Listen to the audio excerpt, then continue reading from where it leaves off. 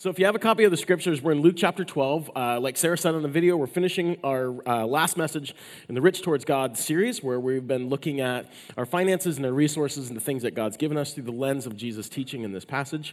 Now, we typically don't talk about money very often at all here. We don't have a typical offering moment or take up a collection and things like that. So when we make a conscious decision to have a series like this, I think it's a really good opportunity for us to lean in and to adopt a posture of humility and allow the Word of God and the Spirit of God to be both a light and a mirror to our lives and revealing the places that we might be blind to or maybe just straight up ignoring. But that takes God working and doing that in us. So let's pray and ask Him just to help us in this moment. Father, we love you. And God, we're just so thankful for the way that you provide for us.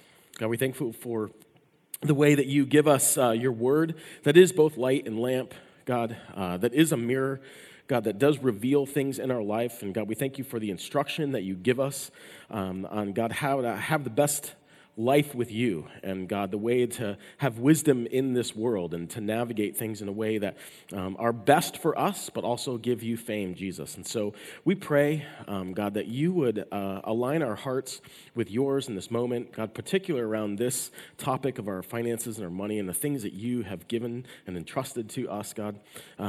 And so, Father, I just pray that by your Spirit you would soften us, God, even in my own heart, God, that you would really help us to adopt a posture of humility. And God, we need you for that. So, Holy Spirit, would you come and would you work? And would we know, God, that it is your kindness that presents this to us? And so, Father, we trust you and we love you. And it's in your name we pray. Amen. One of the things that I always try to share with either teens or young adults even is when I'm talking to them or even when they get moments with their small group leaders, it's a great gift to them because they have the opportunity to learn from a guide who has experienced what they will be heading into.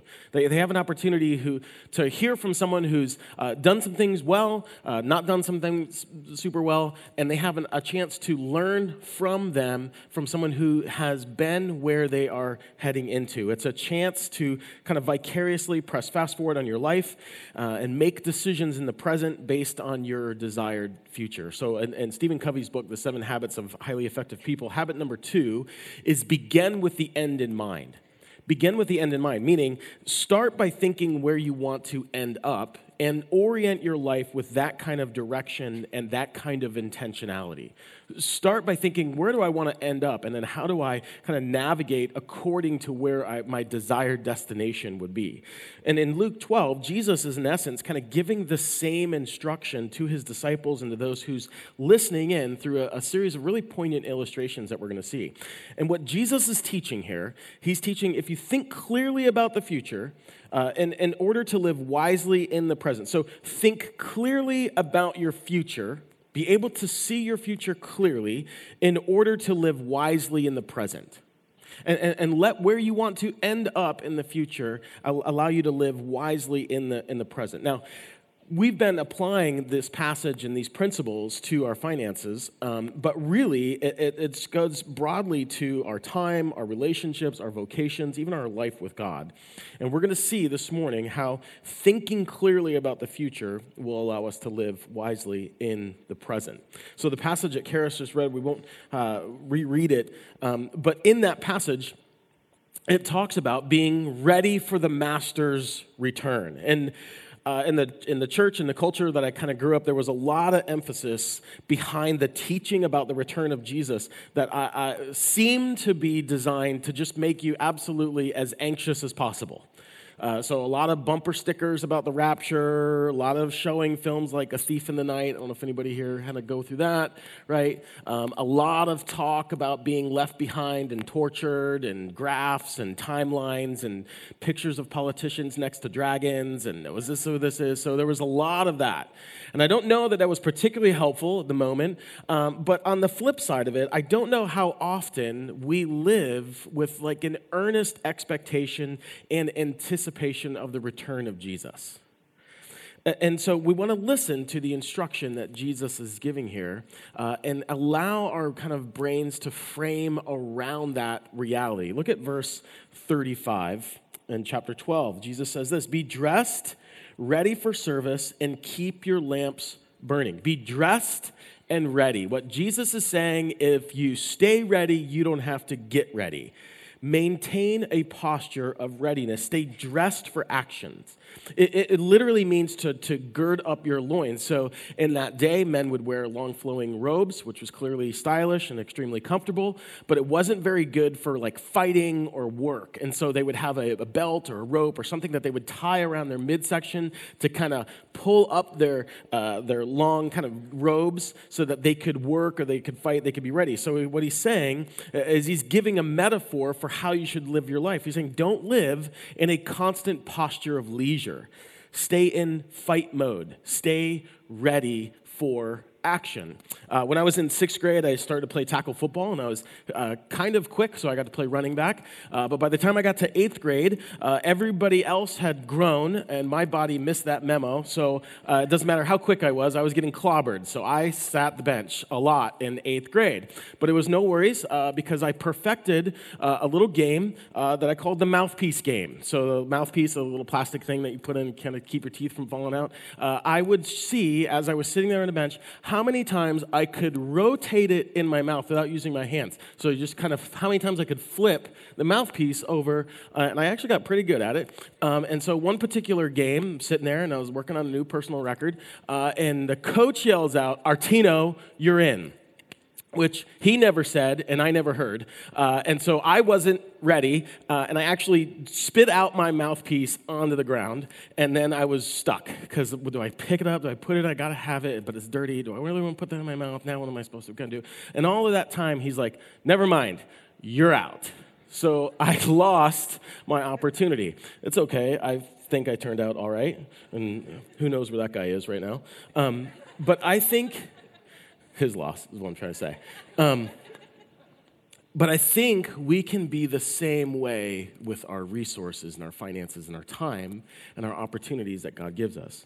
We can not be paying attention to what is happening in front of us and not stewarding well what we have. And because of that, when there's an opportunity for us to make an impact or for us to make a difference, we'll squander that opportunity because so often we're too self-absorbed or just disengaged with what God might be calling us into.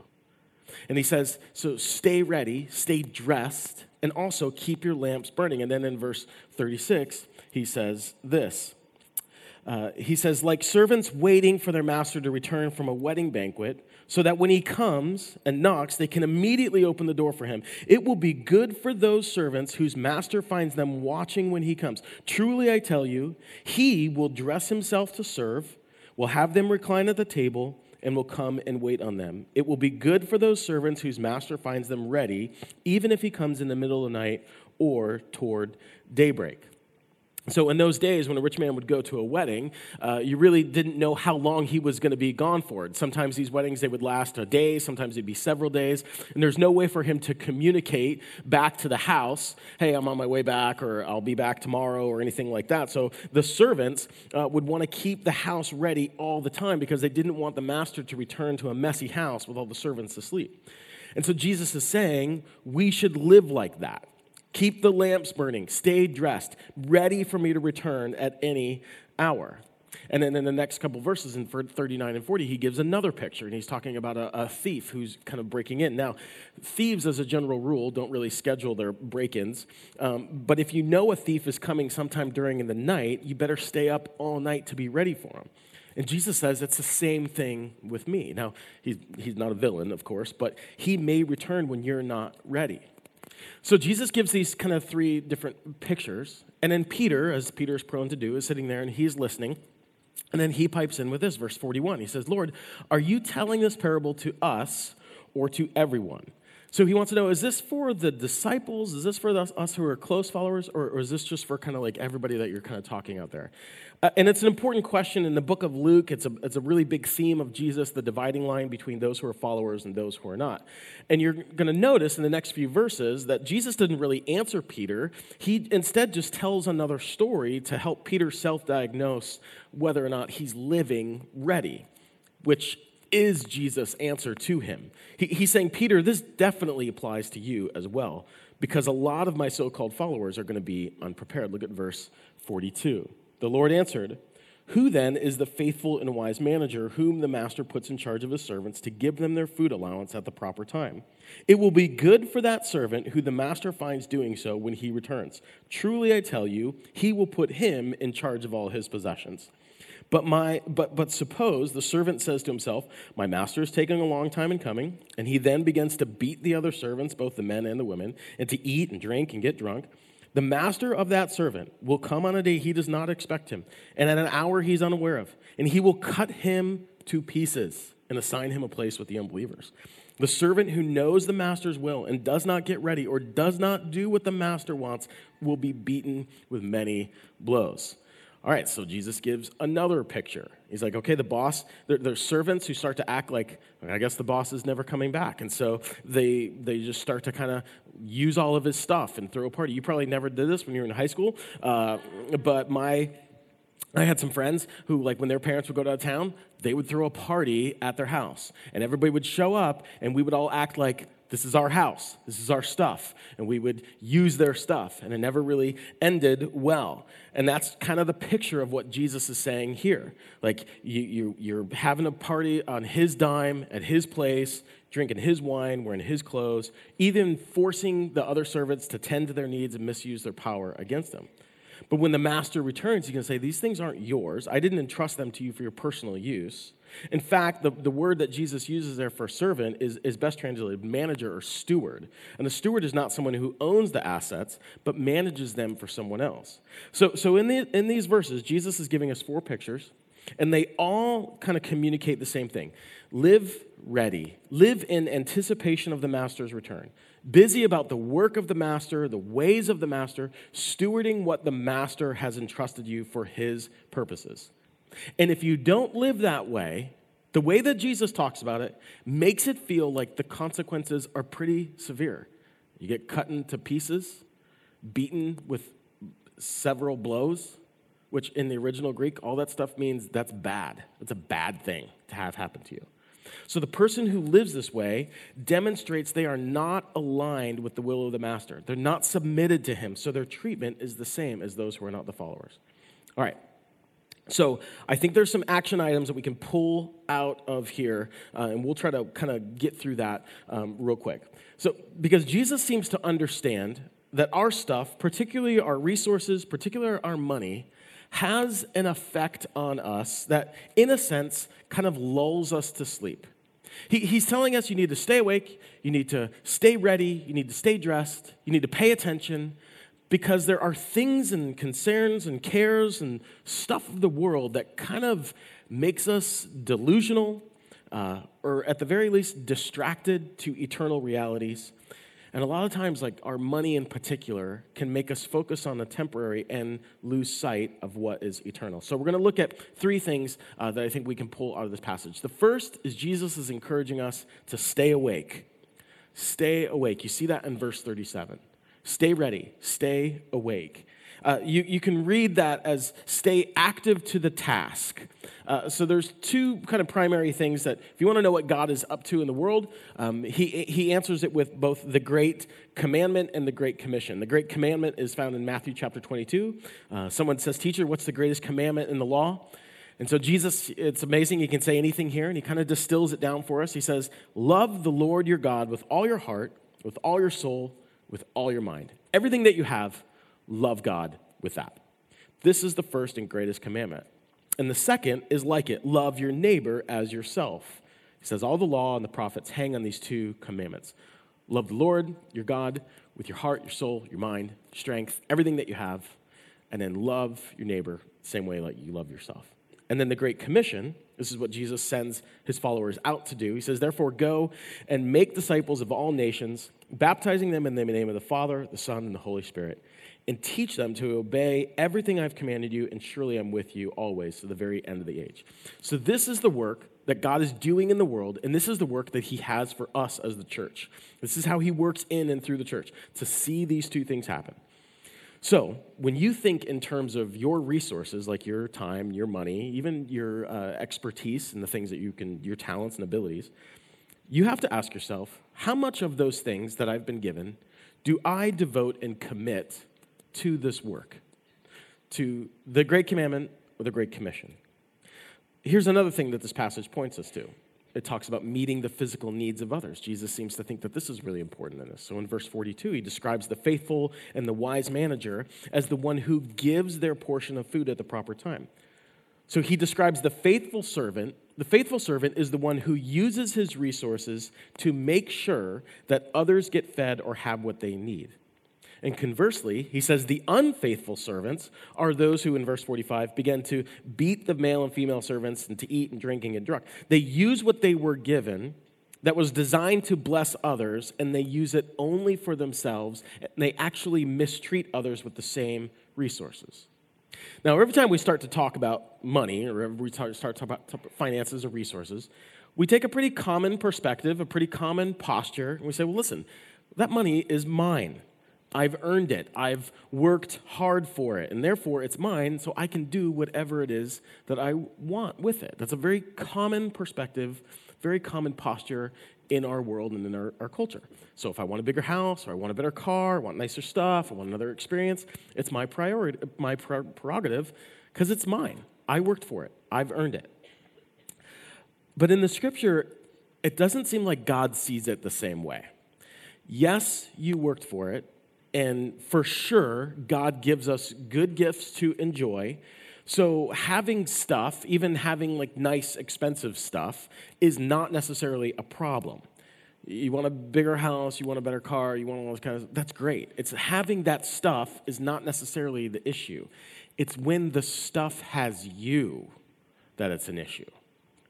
And the way that God sees it, and the way that God describes it in the scriptures, is he says, okay, well, yes, you did earn it, and yes, you did work for it, but who gave you the talent, the ability, and the opportunity to earn what you have earned? Where did that come from? The Apostle Paul writes about this in 1 Corinthians. He says, for who makes you different than anyone else? What do you have that you did not receive? What is it that you have in your life to do the things that you do that you did not receive? And if you did receive it, why do you boast as though you did not? In 1 Chronicles chapter 29, David, the people of Israel, they're raising money and resources to build a temple. And in the process, David prays to God. And after they've been giving, and this is what David says, he makes this very clear. He says this in 1 Chronicles chapter 29, verse 10. David praised the Lord in the presence of the whole assembly, saying, praise be to you, Lord, the God of our father Israel, from everlasting to everlasting. Yours, Lord, is the greatness and the power and the glory and the majesty and the splendor. And then he makes it very, very clear. Everything in heaven and earth is yours. Yours, Lord, is the kingdom. You are exalted as head over all. So David makes it really simple for everybody who's listening and everybody who's in the room. Everything in heaven and earth belong to God. Wealth and honor come from who? From you, Lord. You are the ruler of all things. In your hands are strength and power to exalt and to give strength to all. So even the strength or the ability or the talent or the agency that we have to even earn wealth or earn honor comes from God. Now, our God, we give you thanks and praise your glorious name. But who am I and who are my people that we should be able to give as generously as this? So he's saying even our ability to give back to God comes from God. Everything comes from you, and we have given you only what comes from your hand. Do you understand the kind of the big shift here that David is helping us to see in terms of the stuff that we have, in terms of our resources, in terms of our finances, which really kind of pushes against our individualism, our autonomy in our culture, and you know, well, I worked for it. Success is earned by hard work, and that is true. But you have worked hard for what you have with abilities and opportunities and circumstances that God provided. And you could say, well, listen, I have what I have because of what I've done. But had God decided that you were going to be born in Central African Republic or South Sudan, your opportunities might be a lot different than the ones that you have having been born here in the States. Warren Buffett calls it, you won the ovarian lottery because of where you have ended up in the world. And I realize there's communities and areas and places that it's very difficult as well in this country as well too. But nothing compared to what people are dealing with in those places. So your abilities and your opportunities and your circumstances are God-given, and if you have more wealth than someone else, ordinarily it's because God allowed for it. So the point is, everything we have is a gift from God. And then the scripture kind of takes another step as well, because God doesn't give up ownership of something when he gives it. So everything you have is a gift from God. We see that. But everything you have, he's still the ultimate owner of. Psalm 24:1. The earth is the Lord's. The Bible is so helpful for dull people like me. I was like, well, what part belongs to God and what part belongs to... And the psalmist is like, well, the earth where you live is the Lord's. I was like, okay, well, what else? Everything in it. Okay. The world and all who live in it. So I was like, okay, I guess there's not a whole lot of wiggle room on what doesn't belong to the Lord.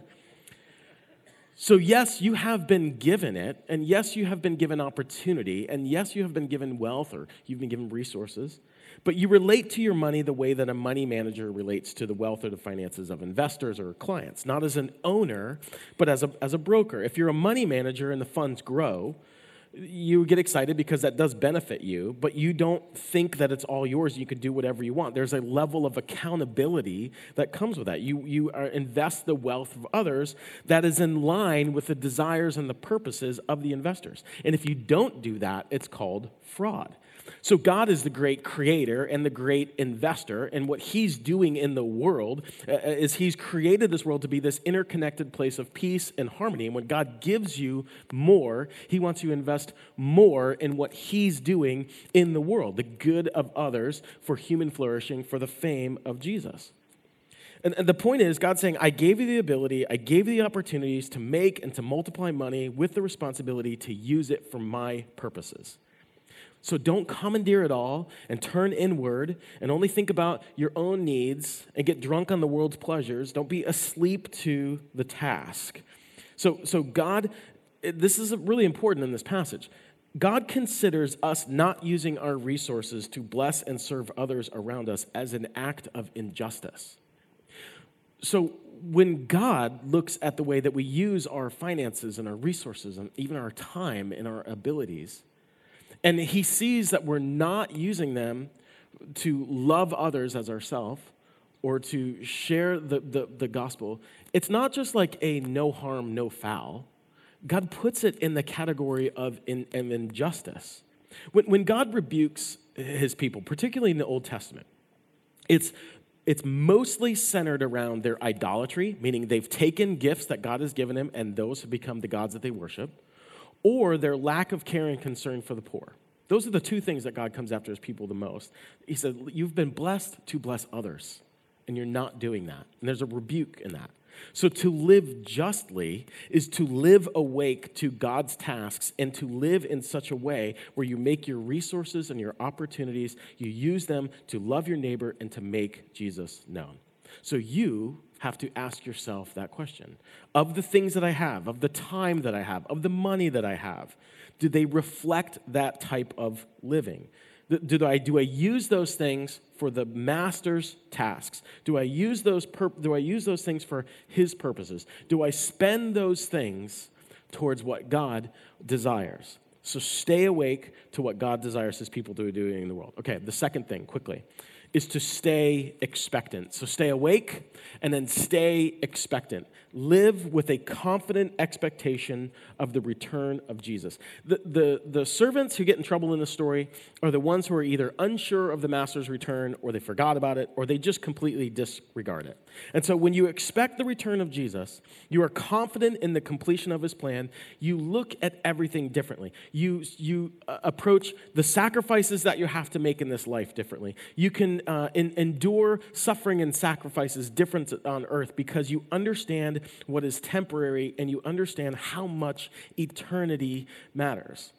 And it should shape the way that you and I view our time and view our money, because when we live with just the short temporal view of life, it's like, okay, I have to eat and drink and be merry, for tomorrow I die, because this life is all that there is. And our culture puts so much stress and so much pressure and so much anxiety on us with this kind of like YOLO lifestyle. You only live once. And so we feel like, well, if I don't buy that thing now, or if I don't spend now to earn that experience, or if I don't do this thing now, I'll never get an opportunity to do that. But the scripture teaches that what God is doing in the world is a regenesis, a recreation of the garden. So God is making all things new ultimately. Because right now, every experience, every place that you go, everything that you have, has a curse attached to it. But it is not so in the end of the story. What God is doing is he's creating a world where everything will be renewed and everything will be restored, which means in eternity, you'll have all the experiences that you could have here, but without that curse. So for the Christian, the YOLO really doesn't apply because you'll always live forever. Yalf. We can start saying that. Yalf. I mean, that's just fun to say anyway. Yalf. Hashtag Yalf. You'll always live forever. So I don't have to operate in the world with the same kind of anxiety and the same kind of stress. Like if I don't spend it now, if I don't buy it now, if I don't do it now, I'll never get a chance to go and do that. The only things in heaven that you won't be able to do will be care for the poor and evangelize. So why not prioritize our time and our resources and our opportunity towards those things? There's an American missionary. His name was Adoniram Judson. And he was one of America's first missionaries to Asia. And he wanted to marry a girl named Anne. And so he wrote a letter to her dad to ask permission if he could marry this girl. And this is what he wrote. He said, "I have to ask whether you can consent to part with your daughter early next spring to see her no more in this world," which is a great start. "Whether you can consent to her exposure to the dangers of the ocean, to the hardships and the sufferings of this missionary life, to every kind of want and distress, to degradation, to insult, persecution, and perhaps a violent death.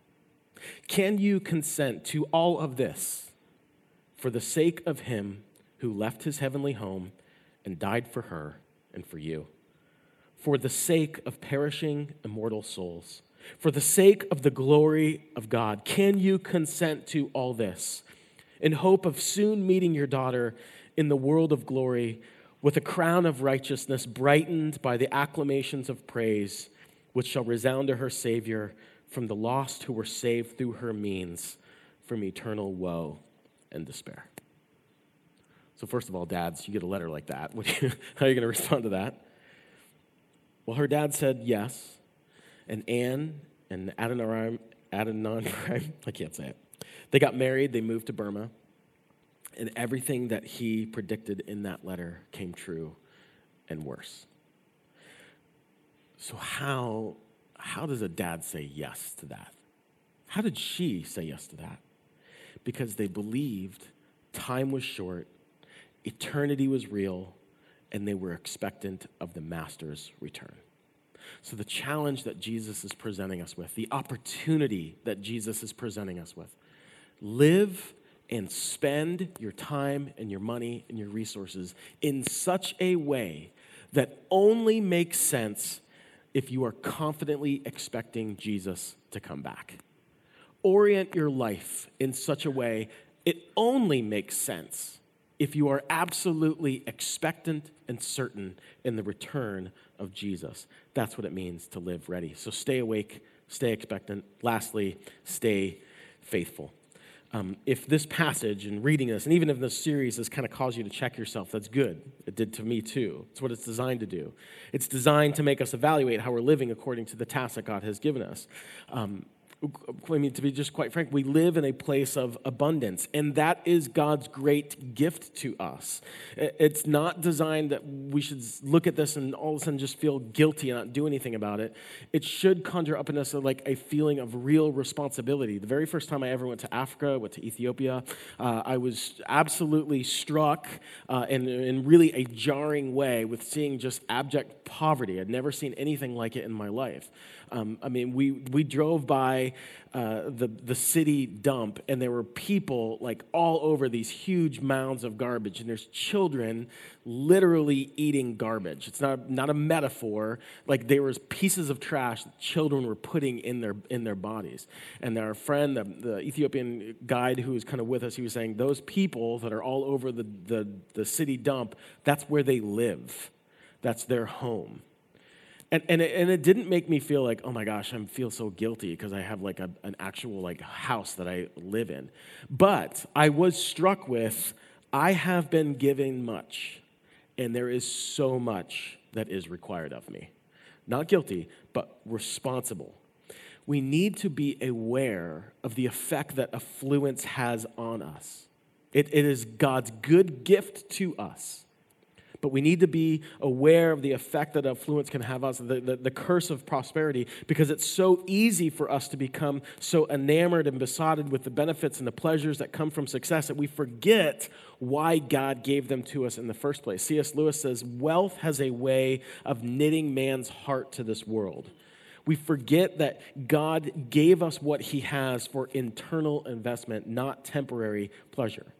And so it's just a really simple question for us to be asking ourselves as we get into passages like this and we really allow the Word and the Spirit of God to do its work in us. We have to say, okay, if the Master came back today, would he find me using the things that he's given me in a way that honors him, that is aligned with his desires and his work in the world?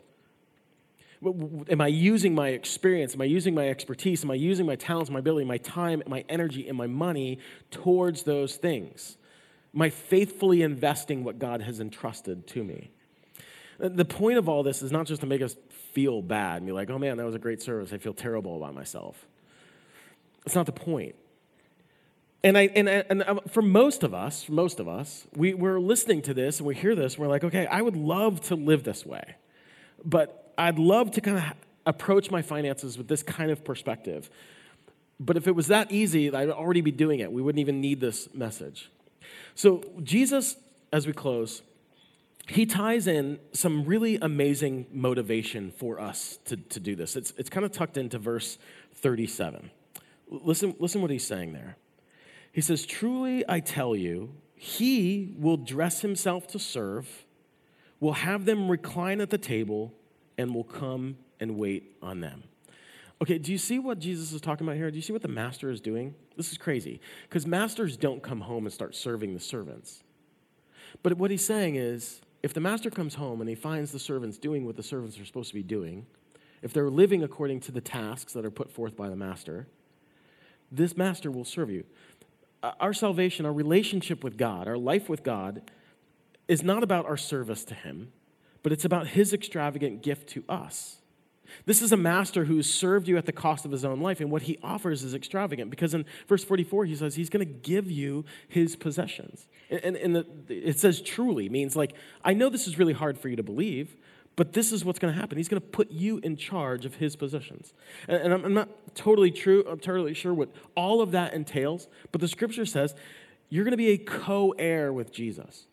It's not about like, hey, you're going to be an employee or you're going to be some kind of mid-level manager of Jesus stuff.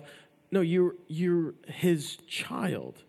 And a lot of times we can read this and we can be threatened, and it would cause us, again, just to kind of feel real guilty and feel real bad about ourselves. And listen, we should allow this word to do its work on us and evaluate where we are in our life.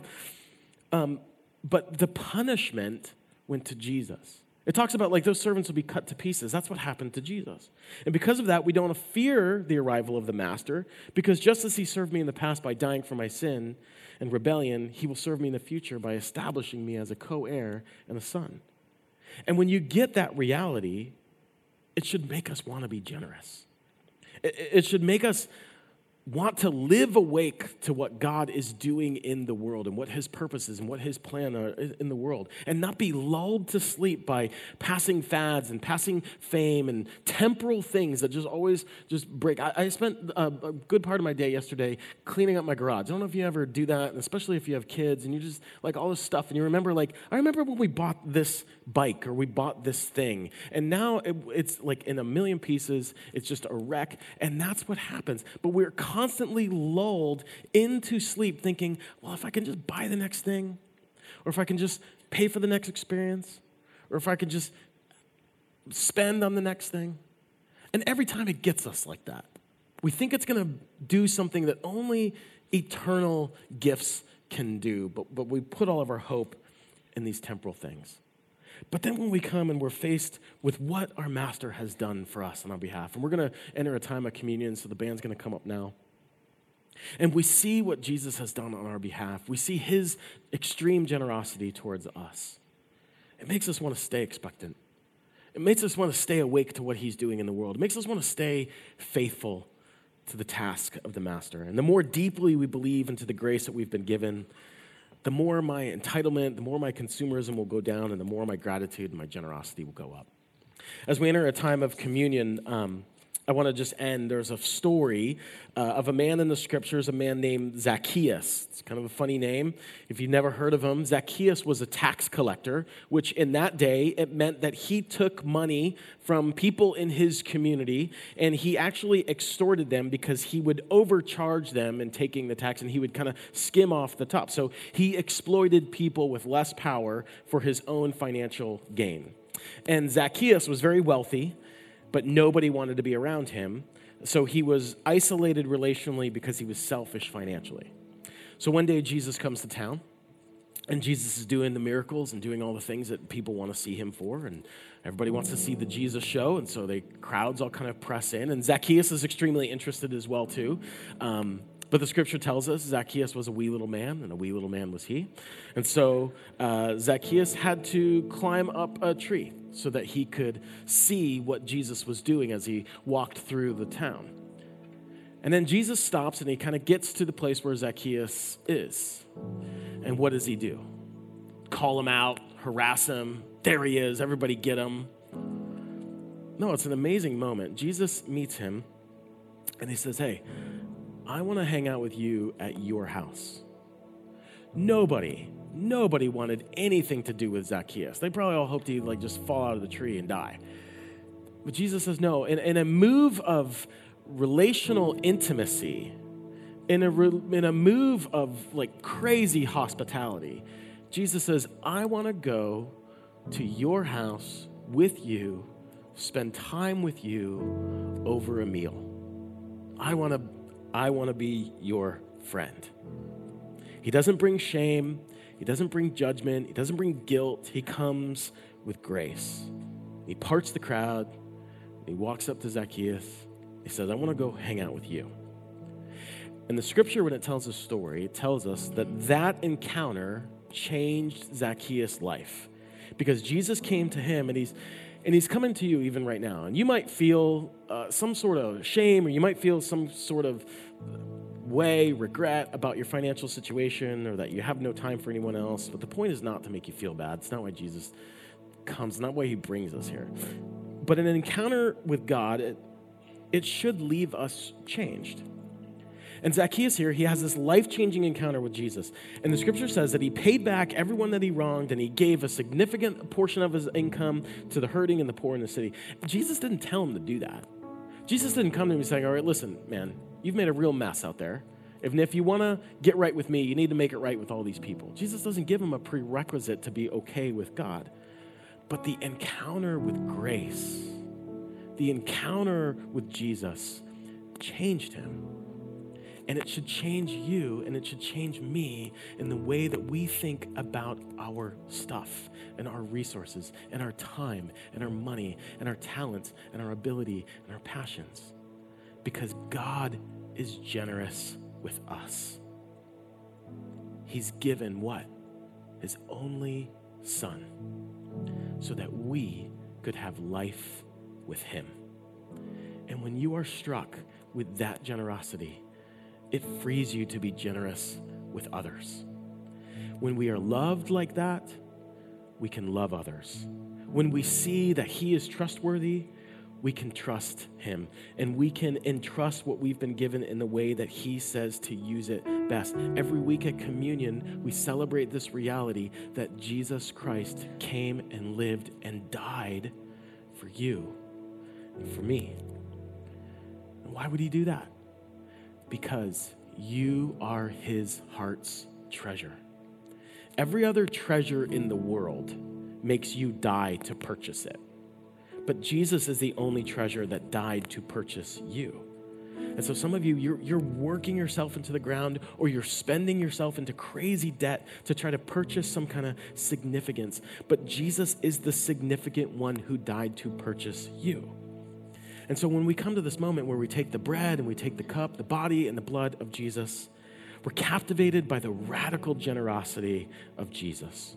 And when you see him dying because you are the treasure of his heart, then and only then will he become your greatest treasure. And when you see that, you won't have to have money as your source of security or significance. It'll just be money. It'll just be stuff. And you'll see Jesus as everything that you want most in life, and you'll be free. If you want to be generous like Jesus was to you, it's not about sitting down and staring at your calculator, staring at your calendar, staring at your bank account. Stop and stare and wonder at the cross of Christ. And when you see how deeply you're loved, you can love like him. And when you see how much he gave, you're free to give. So if you're a follower of Jesus this morning, I want to invite you to take those two elements, the bread and the cup, and we eat and we drink in remembrance and in celebration of a God who's been so generous to us and who has entrusted us with so much. And it is our joy to be about the Master's work. So eat and drink and do that now. And then we always stand and sing. Because when you are loved like that, it makes you want to sing. So let's do that.